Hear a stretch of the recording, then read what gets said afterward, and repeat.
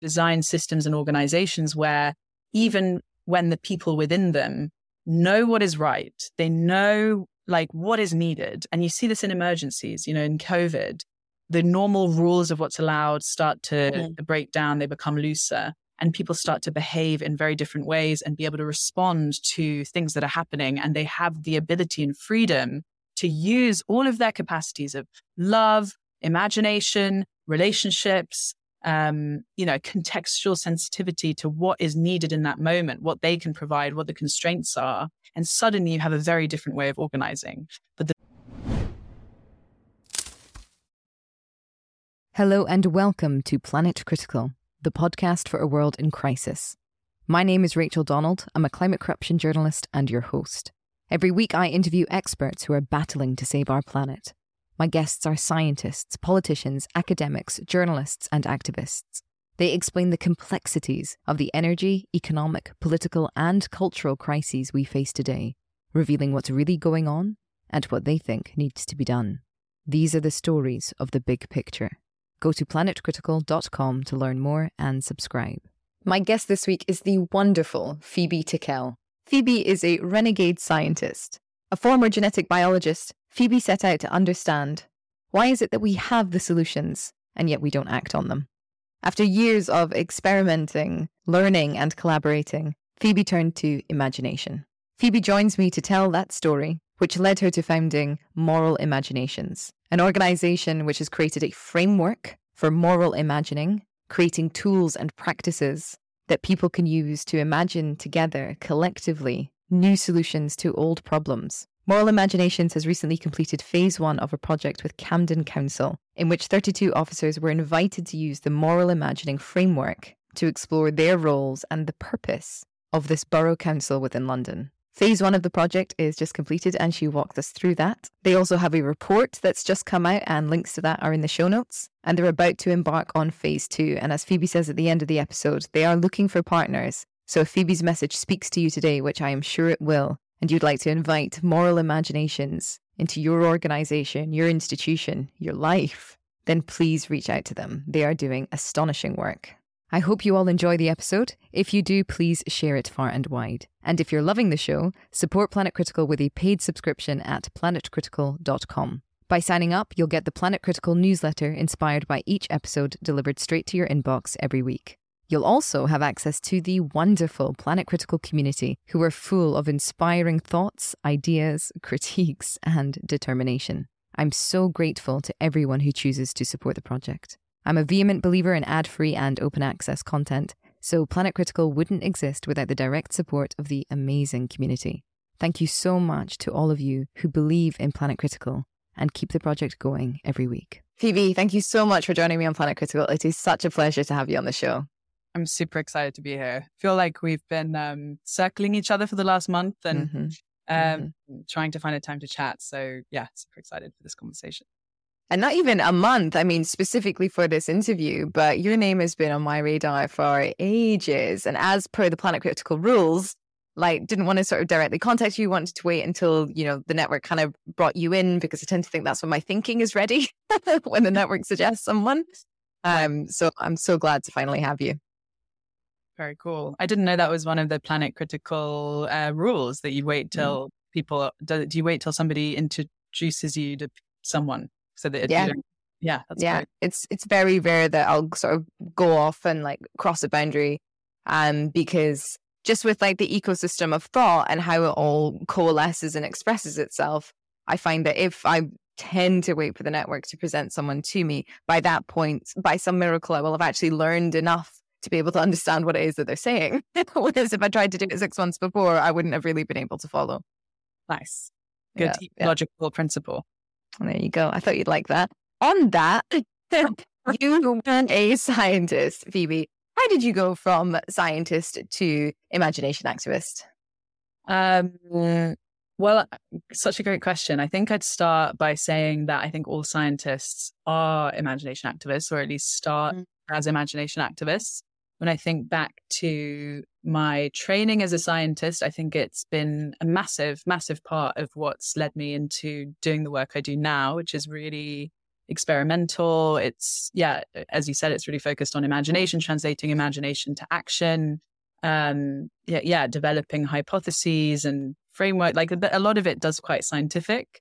But I think in society, we have this idea that imagination and science are different and separate. You know, the arts and the sciences, or imagination and science, are different things. But actually, when you think about scientists, like the best scientists are massively imaginative. Like people working in, anything that's microscopic. Like my background is molecular biology, so I was spending a lot of time with DNA and thinking about, imagining DNA, because I was working as a genetic engineer. We can go into that because I have quite a complex position around genetic engineering. But at the time I was working in genetic engineering of algae and bacteria to make biofuels. So it's like, which looking back now, I would ask, like, what do the algae think about that?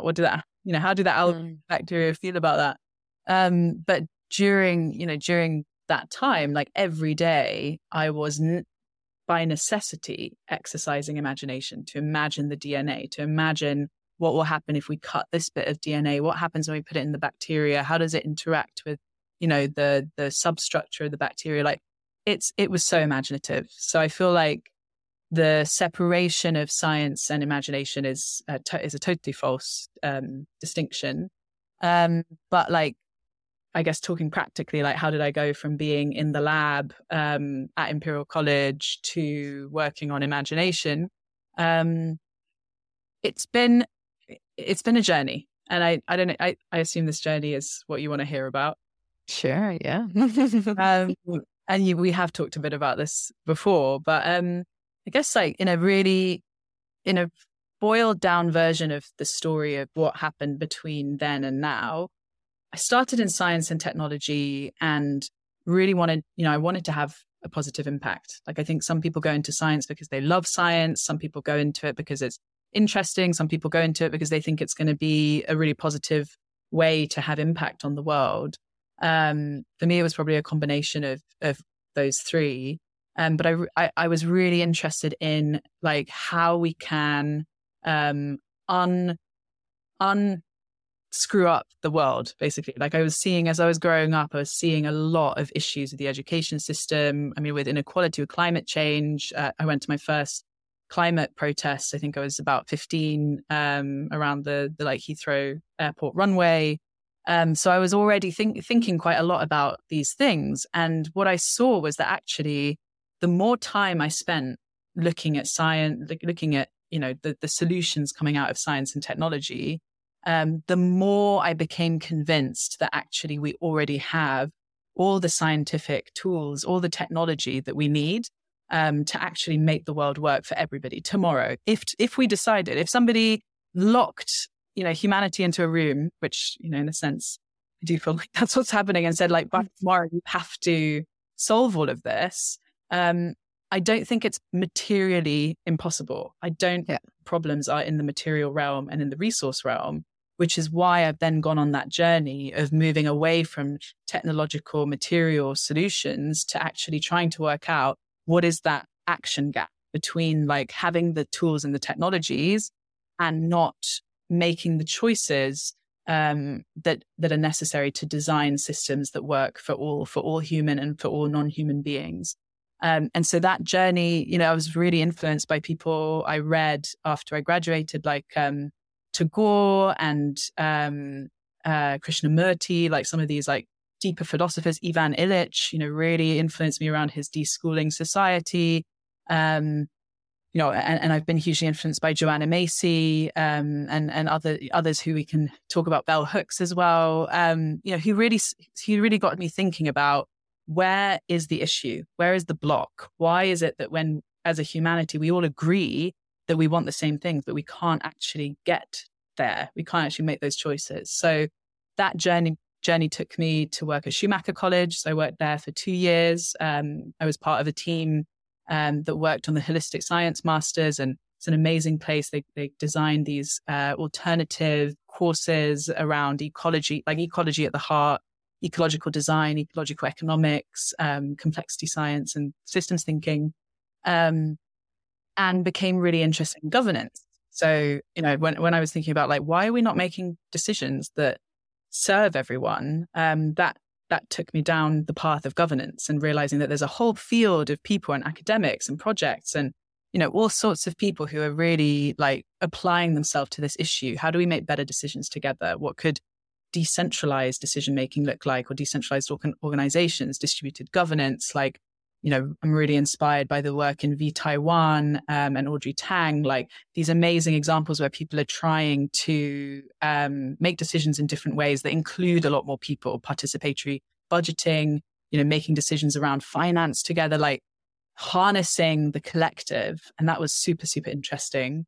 At the same time, I felt that during that, it was about 4 or 5 years I was working in that field of like horizontal governance, decentralized organizations. And I was part of an organization called Inspiral, which is a New Zealand-based, although global network of social innovators who kind of prototyped like a completely decentralized organization and made tools like Lumio that does collective decision-making, and Co-Budget that is a tool for participatory budgeting.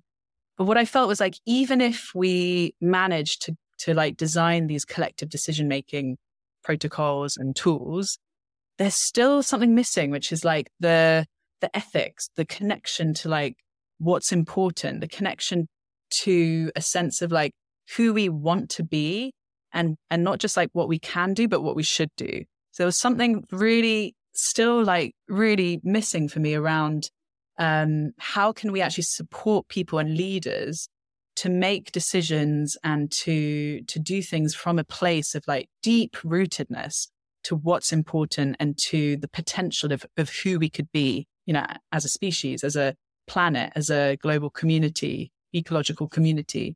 And so that is really what has led me to moral imagination, which is, a kind of imagination, or what we've been referring to the work we do. It's also a term that's been around for like since the late 1700s.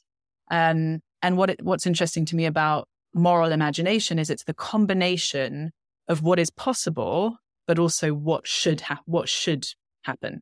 So it's not just what's possible and exploring possibility and unlimitedness and, the kind of potentiality. It's combining that with a deep rooted sense of what is right and what is wrong, and how do we actually stand up, on behalf of life, and protect life and protect what is important, and actually serve, the interests of all people and all non-human people as well.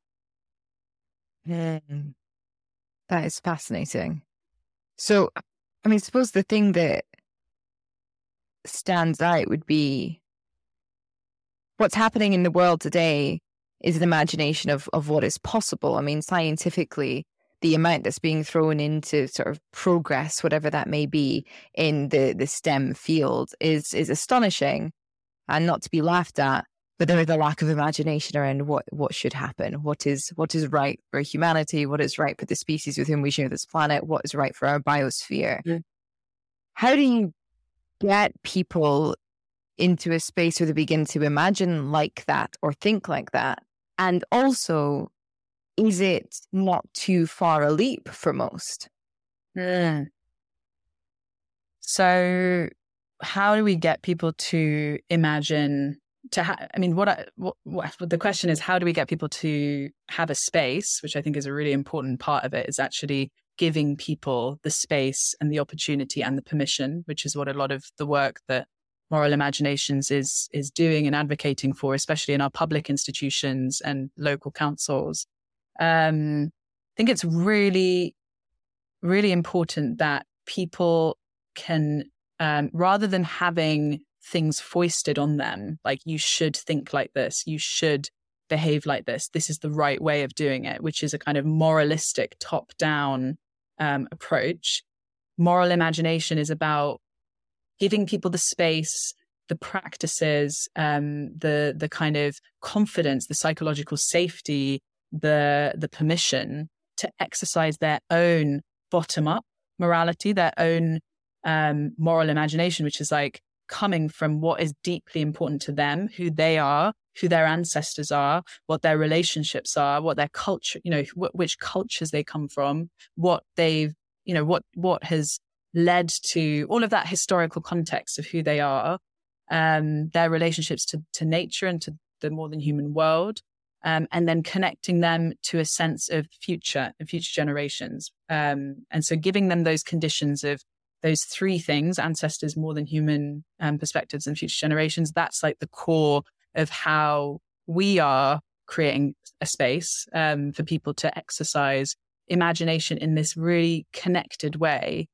which can then allow people to have the space and the kind of the container to reconnect with a part of themselves, which was never lost. It's always been there, but it just needs a reconnection. So there's this moral essence to most people. Would you say that despite different cultures or despite different ancestors, does tend to boil down to a desire to be well and to treat one another well? I think I think everybody has a sense of what is deeply important to them. I mean, I don't want to start, kind of making assumptions about all people and starting to get into a space of pretending that I know how, the billions of people on this planet operate and all of those complex systems of how they, how they come to decide what's important. But I do think that everybody has their own deep sense of what is important to them, to their family, to their cultures, to their communities. And that's the capacity, I think, that I'm really interested in helping people connect to. And I think it's not just about the people and the individuals in the system. It's also the system. Obviously, it's the system itself. So we've designed systems and organizations where even when the people within them know what is right, they know what is needed. And you see this in emergencies, in COVID, the normal rules of what's allowed start to break down, they become looser, and people start to behave in very different ways and be able to respond to things that are happening. And they have the ability and freedom to use all of their capacities of love, imagination, relationships, contextual sensitivity to what is needed in that moment, what they can provide, what the constraints are. And suddenly you have a very different way of organizing. But the normal way of operating within organizations and institutions is that there are bureaucratic rules, there's red tape, there are ways of behaving and not behaving. There are things that you can say and can't say. There's a real issue with psychological safety, performance culture. The kinds of cultures and containers that organizations create are not conducive to people exercising their moral imagination. And, we could just take the moral part off and just say imagination, because I think, a lot of people, when they use the word imagination, I think it does also have it suggests something beyond just imagining or, dreaming or the future. There is something deeper there, even just with imagination without the moral as part of it. But currently within organizations, people really, I think that's the work. That's why the work we're doing right now, it feels really interesting and we're learning so much, because actually how to create spaces within organizations and within institutions for people to unleash a capacity that's already there. It's not something that needs training. And we've ummed and ahed about whether to call our imagination activism training a training, because in a sense it's a training, and that's what fits into the category of, the things that organizations will allow into their system, trainings. But at the same time, it's more of a kind of activation or an unleashing it's actually about taking away limitation rather than training people in a new capability or building skills. So that's what I think. Before we go and sort of get into the weeds about the details of it through talking about this wonderful project with Camden Council, I suppose the one word that I want to come back to, moral imagination, is a combination of what is possible and what should happen. That should is carrying a lot of weight there, because surely within systems that are currently operating, there is a sense of what should happen, but it's not a sort of bottom-up collective imagining. It's a directive. What is that should ordinarily, and how does that interplay with people's, you called it a capacity for imagining, beyond like the performance culture? What shoulds are we sort of existing within that deliberately impede our ability to imagine? Such a great question. I am going to answer the question as I'm hearing it, but tell me if I haven't answered the question that you're asking. I think that what's really interesting is that I think within organizations and within, the institutional world, or wherever you want to put the boundaries of this society, there are way too many shoulds that are not the shoulds that are connected to a deep sense of what is right. There is a lot of should around, we should appear this way. We should, we should obey this red tape. We should do what the system here is. There's the kind of should of sticking to the way things have always been and the way things work around here. But there is too little should around taking those brave kind of disruptive steps towards the kind of change that we need in this current time. I mean, we basically don't have a lot of time left. Like it's really getting to that point where I think like we've been within the UK civil society systems change scene. Like I think most people have been talking about the kinds of changes that need to happen for like decades, and you know more than anyone else, like you're involved in Extinction Rebellion and some of the other climate. You've interviewed a lot of people from the climate space. Like the time is really ticking, and so again, I'm interested in that gap. It's like that action gap that I saw in science and technology. It's like that gap now is becoming more and more urgent to jump across because we are running out of time. So that how to like close that gap, whether it's building people's moral courage and moral imagination and their ability to speak out about what's important and make courageous decisions that go against potentially everything they've been trained to do. That's what we need to see. We need to like, and community and movements and relationships are so important to that because it's also not a good idea to be courageous. It's not always a good idea to be courageous if you're within a system where you will just be punished for that.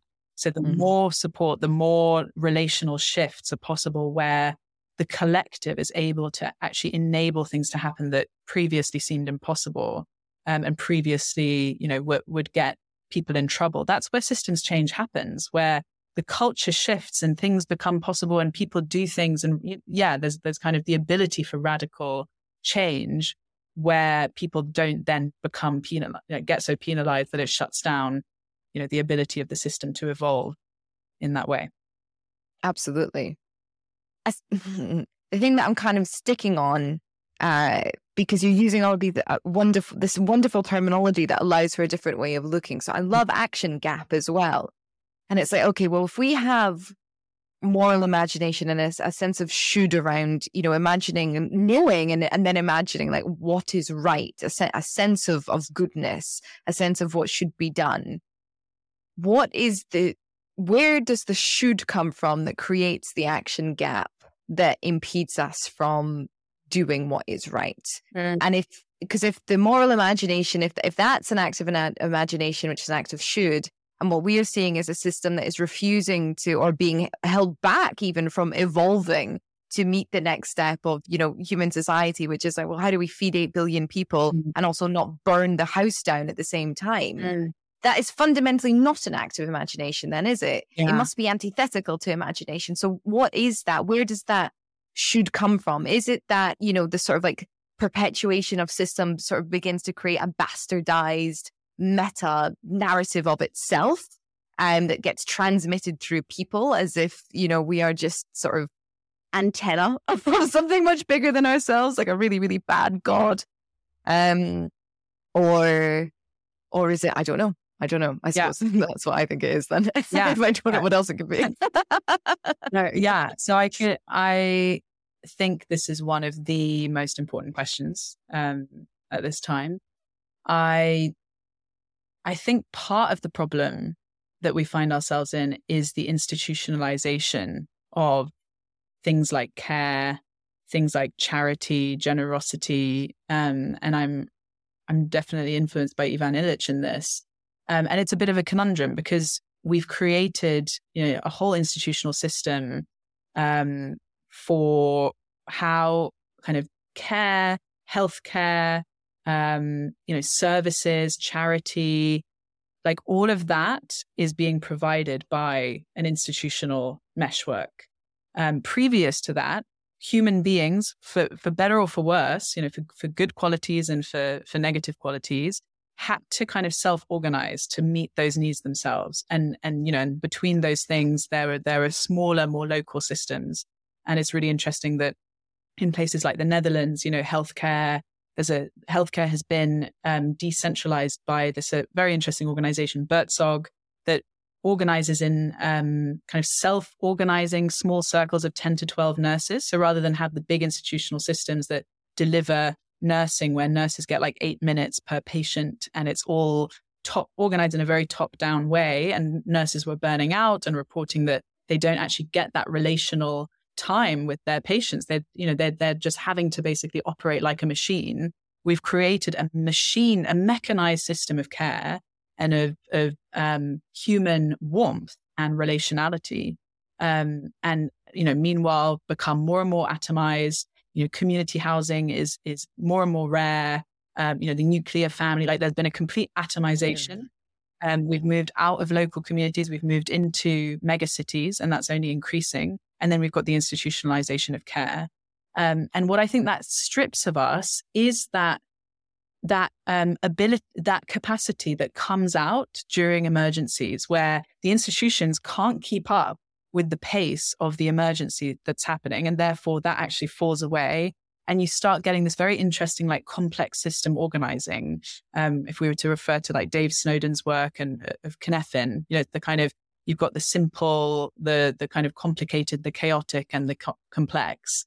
And so when the institutions start kind of come to the edge of their ability to respond, then you see this amazing bottom-up capacity of normal human beings being like, oh my gosh, let's set up a WhatsApp group to make sure that our street can do the groceries for like Mrs. Norris, who's at number 10 and she can't, she's not able to go out shopping for herself. How are we going to together patch that up? Because the institutions they're not coming to save us. They're not actually able to provide what we need. And so when people become unleashed from, this kind of deadening, being a passive player within an institutional system where you've got a role, the role is telling you what is your job and what is not your job. If you're the head of care, great, you can deliver care. But if you're the head of finance, it's not your role to deliver care. It's not your role to kind of imagine, to kind of do whatever's needed in that responsive moment. So I think there's something interesting there in that human beings, like I have a deep trust of human beings' capacity to love, to care, to help each other. Even when you look at kind of statistics of, what a normal percentage of like actual dark triad personality traits are, it's under 10%, narcissistic behaviors or Machiavellian behaviors. Like the vast majority of human beings are wired for care, for collaboration, for for doing whatever's right, whatever's needed, helping.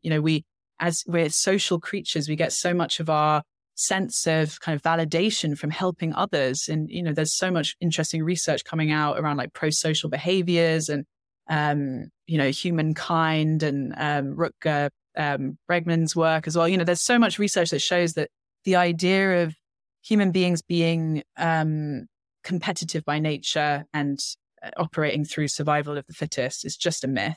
And it's a myth that is backed up basically colonial capitalism. And it's a very very consciously chosen myth where, economists can say, the economic system mimics how life works.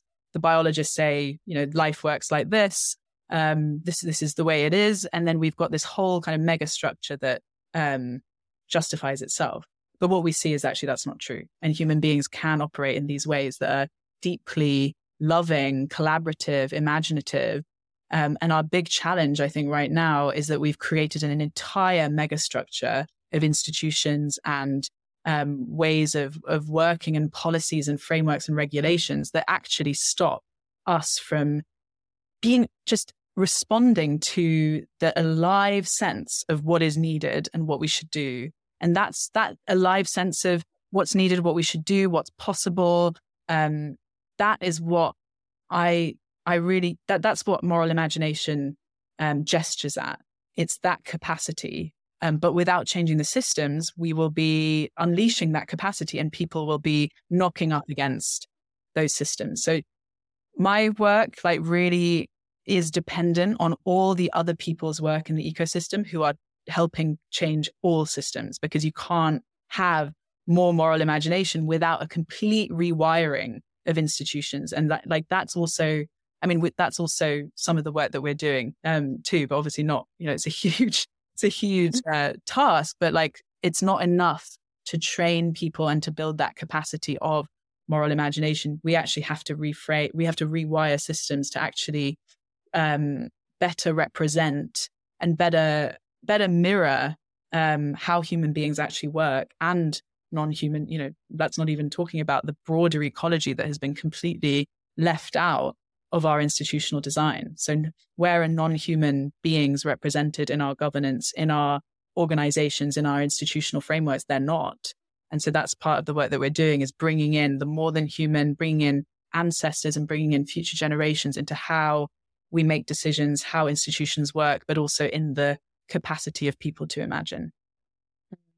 Thank you so much for that. I think it's so important to constantly highlight the ecosystem, the ecology that we exist in. Yeah. And it's very humble and accurate to highlight the fact that, moral imaginations exists within that framework as well, of other people doing that work all the time. Yeah. I'm always very suspicious is probably too weak a word. I'm also very pissed off whenever somebody says that they've got it figured out, or that there's this one thing that we need to do. Yeah. Despite the journalist in me always wanting a nice headline, it's so antithetical to the systems change that we face, and the complexities of the problem we face. So thank you very much for that. I would love for you to spend the rest of the time explaining what you've just done with Camden Council, which has been such an amazing feat, and credit to them as well for being, open and willing to invite moral imagination through the door and implement your framework through the entire ecosystem, it seems. It has been such a deep honor to work with Camden. They are an incredible organization. Their leadership has been incredibly inspiring to me. Some of what I've been talking about has been really inspired by some of the way, some of the things I've learned through the work with Camden, through, spending time with their leaders, Jenny, who's the CEO, and Georgia, who's the counselor and leader of Camden. They've had a huge influence on me. So what we've been doing with Camden has been to build a deep demonstrator or an incubator within Camden, within the council, but rippling out into the borough in the second phase of the work, to build imagination capacity and to build moral imagination in the borough of Camden. And so we've just come to the end of the first phase, and we're about to launch a report about the insights and the learning from that first phase. And I feel like the most difficult thing has been trying to boil down the hundreds of pages of notes that, I've been taking during this project, the interviews from the participants, the participants' visions of the future. There's just this enormous amount of learning and insight that we have been gathering and putting together. And so this report is like a boiled down distillation of just so much learning and so many stories and kind of, so many people's voices and so many people's work. It's been a really it's been a collaborative effort, and it's been a lot of work from a lot of people. So just to start by saying a huge thank you to anyone listening who's been involved, but not least to Camden for this partnership. And it feels like we're just getting going, even though we've already done so much. So it feels really, really exciting. So what we've done so far is train 32 council officers within Camden with the tools and practices and skills of what we call imagination activism. But you could also say moral imagination. And that includes collective imagination. It also includes the framework that I mentioned of ancestors, more than human world, and future generations. So that's what we call our moral imagining framework, because we're constantly learning and updating. But over the last 3 years, as we've developed this work, those 3 pillars have become the center of the kind of central part of how we deliver the organizational work and how we also deliver the capacity building, the imagination capacity building. So we end of last year, we ran an 8-week imagination activism training for 32 council officers. They were council officers from repairs to planning to early childcare to HR. It was a really diverse mix across the whole organization. I mean, even just that on its own, getting a mix of people from such different parts of the organization talking together. You had like the head of housing, someone from housing transformation next to the person that, that's in charge of green spaces. Like there was this incredible energy that was unleashed as people from the council imagined together in these de-siloed ways, because usually, again, it's like that institutional issue of the siloed teams. Housing deals with housing, green spaces deals with green spaces, repairs deals with repairs. But what do you do when the person who's working in early childhood care is caring for a family? The reason the family is suffering and struggling is because of the quality of housing. The reason the quality of housing is an issue is because there's no green space. Like the need for green space influences, child safety. Like these issues, complex issues, are just by nature completely interdependent and also inter-silo, interdisciplinary.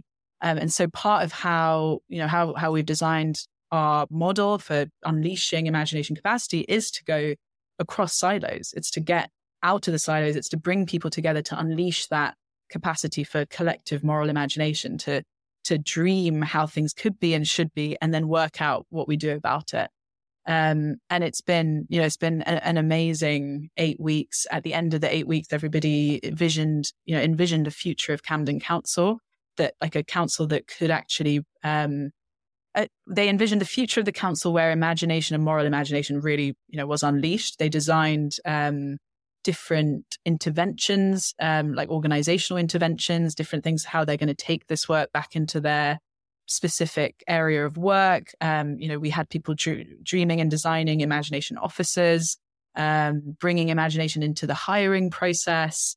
There's a group that is really interested in the question of what if we hosted the homeless within the Camden Council building? What's stopping us? Actually, what would be needed to get to that point? Again, it might be that it doesn't make sense, that there's too much red tape, it's not the right solution, but just that kind of thinking where you start asking these questions, just like in the pandemic where we housed all the homeless. It's like, but what if homelessness was eradicated in Camden? How would we do that? Like that, those are the interesting questions. And the problem is we get stuck into just plasticking the solutions, just like reacting, like, here's a homeless person. How do we deal with them? How do we make sure that they are housed? But we're not asking that systemic level question of actually, how do we get to the place where homelessness is just like not a possibility, doesn't happen, because that it just becomes impossible. So the kinds of things that right now seem impossible, like what we'd like to get to is a future where the problems of today seem impossible. That's the kind of flip. Mm-hmm. And so the program was a mix of kind of theory, practice, giving people practical tools to take back into their work meetings, into their projects. And it was really, what's been wonderful is I think a huge part of this first ever, for us, this is our first prototype. This is the first time we've like done this scale of applied the work at this scale.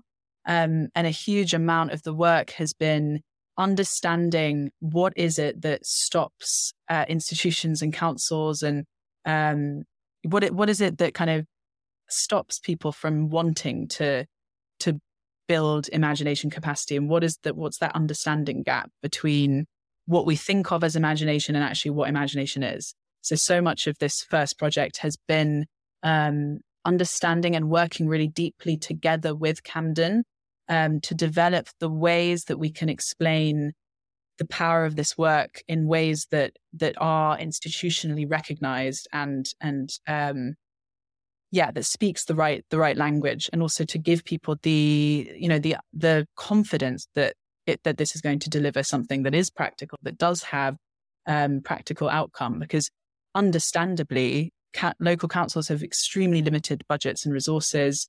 Especially right now, there's been a huge amount stripped from local councils. So to justify spending any council money on a program or on a project of work that has imagination at the core is really radical, and needs to be grounded in the real life changes and the real life benefits and value that is unlocked from a program like this.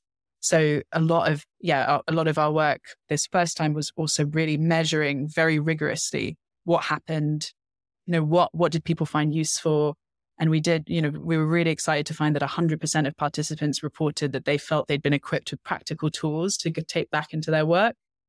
So if for anyone who's hearing the word imagination and thinking this is something abstract and fluffy and, something that doesn't actually have practical, rigorous, strategic value, that's what this work has been about, is to prove that actually it does. And here's the evidence.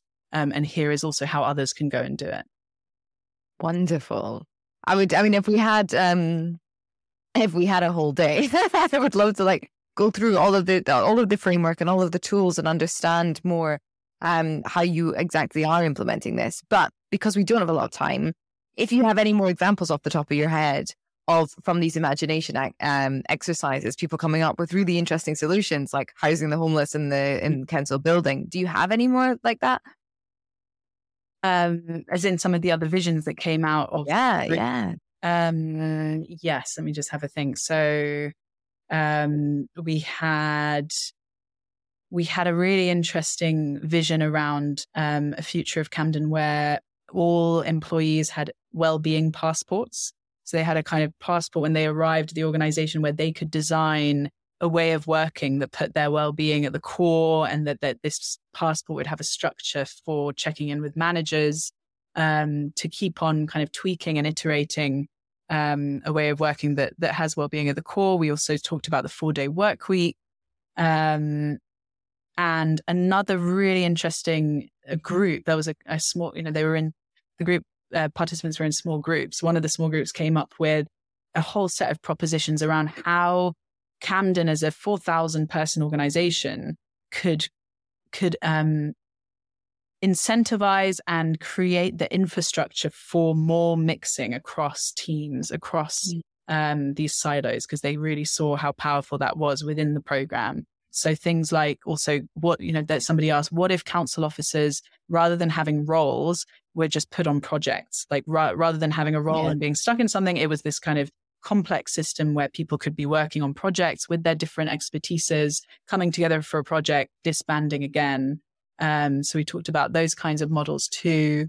And I also just wanted to make a bit of space to talk about the amazing work that has been happening in Camden before, pre this program too. So there's amazing organizations. One of my favorite examples that's in the report of imagination activism in action is a brilliant project by the local social enterprise Think and Do, which was set up actually around the question, what if we said yes to everything? So there was this question of like, what would happen if we said yes, especially around the climate crisis. And so this is a resident-led project and organization, and they have a really, really interesting initiative called the Communitrees Project. where basically tree planting in Camden used to cost £700 a tree, working with working with a company that comes in from outside of Camden. That cost covers the watering, the maintenance, all of the work that goes into making sure that the tree actually survives beyond planting. And what Think and Do has done is set up a program where they've been training local young people to become foresters. So you've got this group of like Camden foresters. I met one of the young men, 19-year-old amazing man who is one of their first trained foresters, and he was telling me about how amazing this project is and about how he thinks like all young people in Camden should have access to this to become foresters. That it's taught him about the power of nature. It's taught him about the importance of green space. It's given him also livelihood. It's a big part of his life now. And so they designed this model where they train the local Camden people, young people, to become foresters. And, they live in Camden and they actually develop a relationship with the trees and help over 6 months watering the trees, keeping them, giving them what they need. And that brought the price of the tree, per tree down to £200. So it's like super interesting how this kind of imaginative thinking with the question, not, rather than ask like, oh, how can we plant more trees? What they did was look at that model of doing it that way and ask, well, what if local people did this? Like, what if we did this ourselves? It's that capacity again to kind of do things differently based on what makes most sense, what's needed, and then trying to design from that place.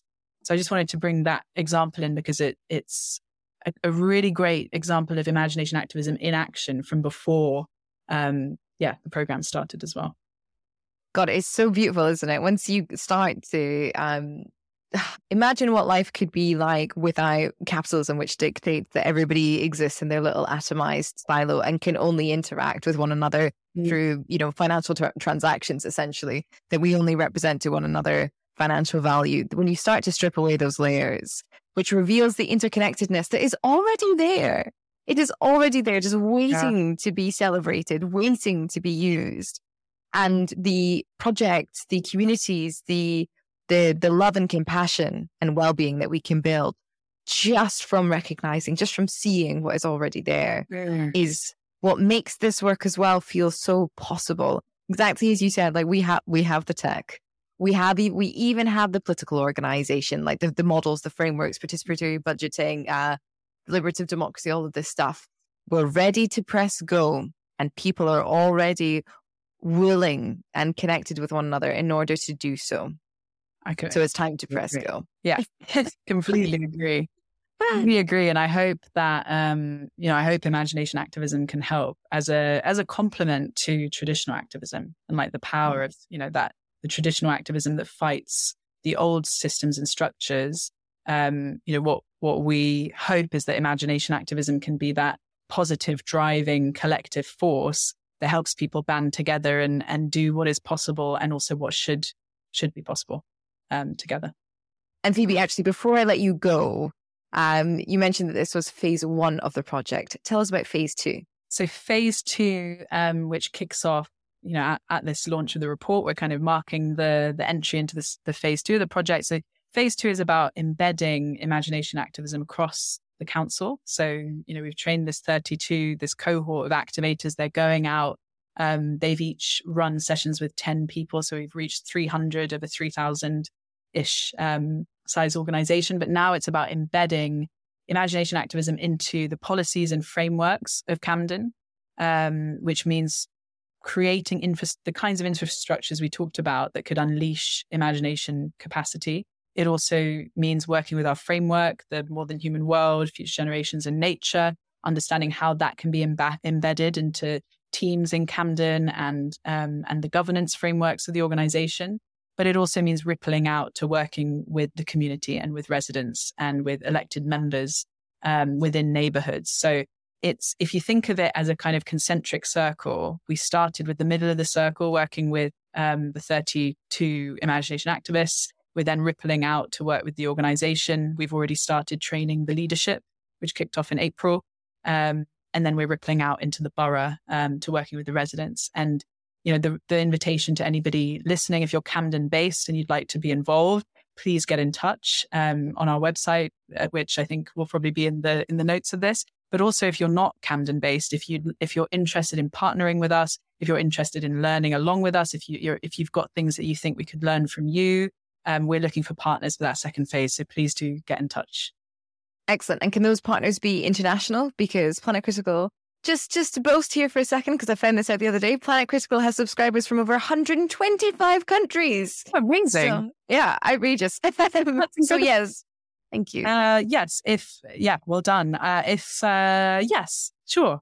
We're looking for UK-based partners right now, but we have also started to get interest and explore collaboration with people across the world. So don't hold back if you're not in the UK, but especially if you're in the UK, do get in touch. Excellent. I'm sure, I hope, and I'm sure that you will get lots of people contacting you. I don't think, if anything, the Planet Critical community, from what I understand and see and hear from them, they do not hold back. So I hope that they come through. My final question for you is, who would you like to platform? I'd love to introduce you to the brilliant woman, Debbie, who's behind the Think and Do organization I just mentioned, who works on communities, just to bring in the Camden perspective from the residents. But also, there's a long list of people. There's one of our advisors, I would really suggest Deza Gaji, an amazing 22-year-old climate activist who talks about the need for love in politics, who's incredible. Who else? I've just got all of our advisors in mind. Anthea Lawson, who wrote The Entangled Activist and whose work is all about the kind of inner and outer. And so how in activism we often end up as activists repeating or like playing out the very dynamics that we're trying to stop and to fight play out again. So there's that entangled activist element of being entangled. There's many more. I could give you a long list, but those are a couple. Wonderful. Phoebe, thank you so much. This was such a pleasure. Thank you for having me. It's been really good. If you want to learn more, I've put links to everything over on planetcritical.com, where you can subscribe to support this podcast and read the weekly newsletter inspired by each interview. If you liked this episode, leave a review and share it far and wide. If you loved it, choose a paid subscription at planetcritical.com to join the community. As always, my deepest thanks to that community. Planet Critical wouldn't exist without your support. Thank you everyone for listening and for coming on this journey together.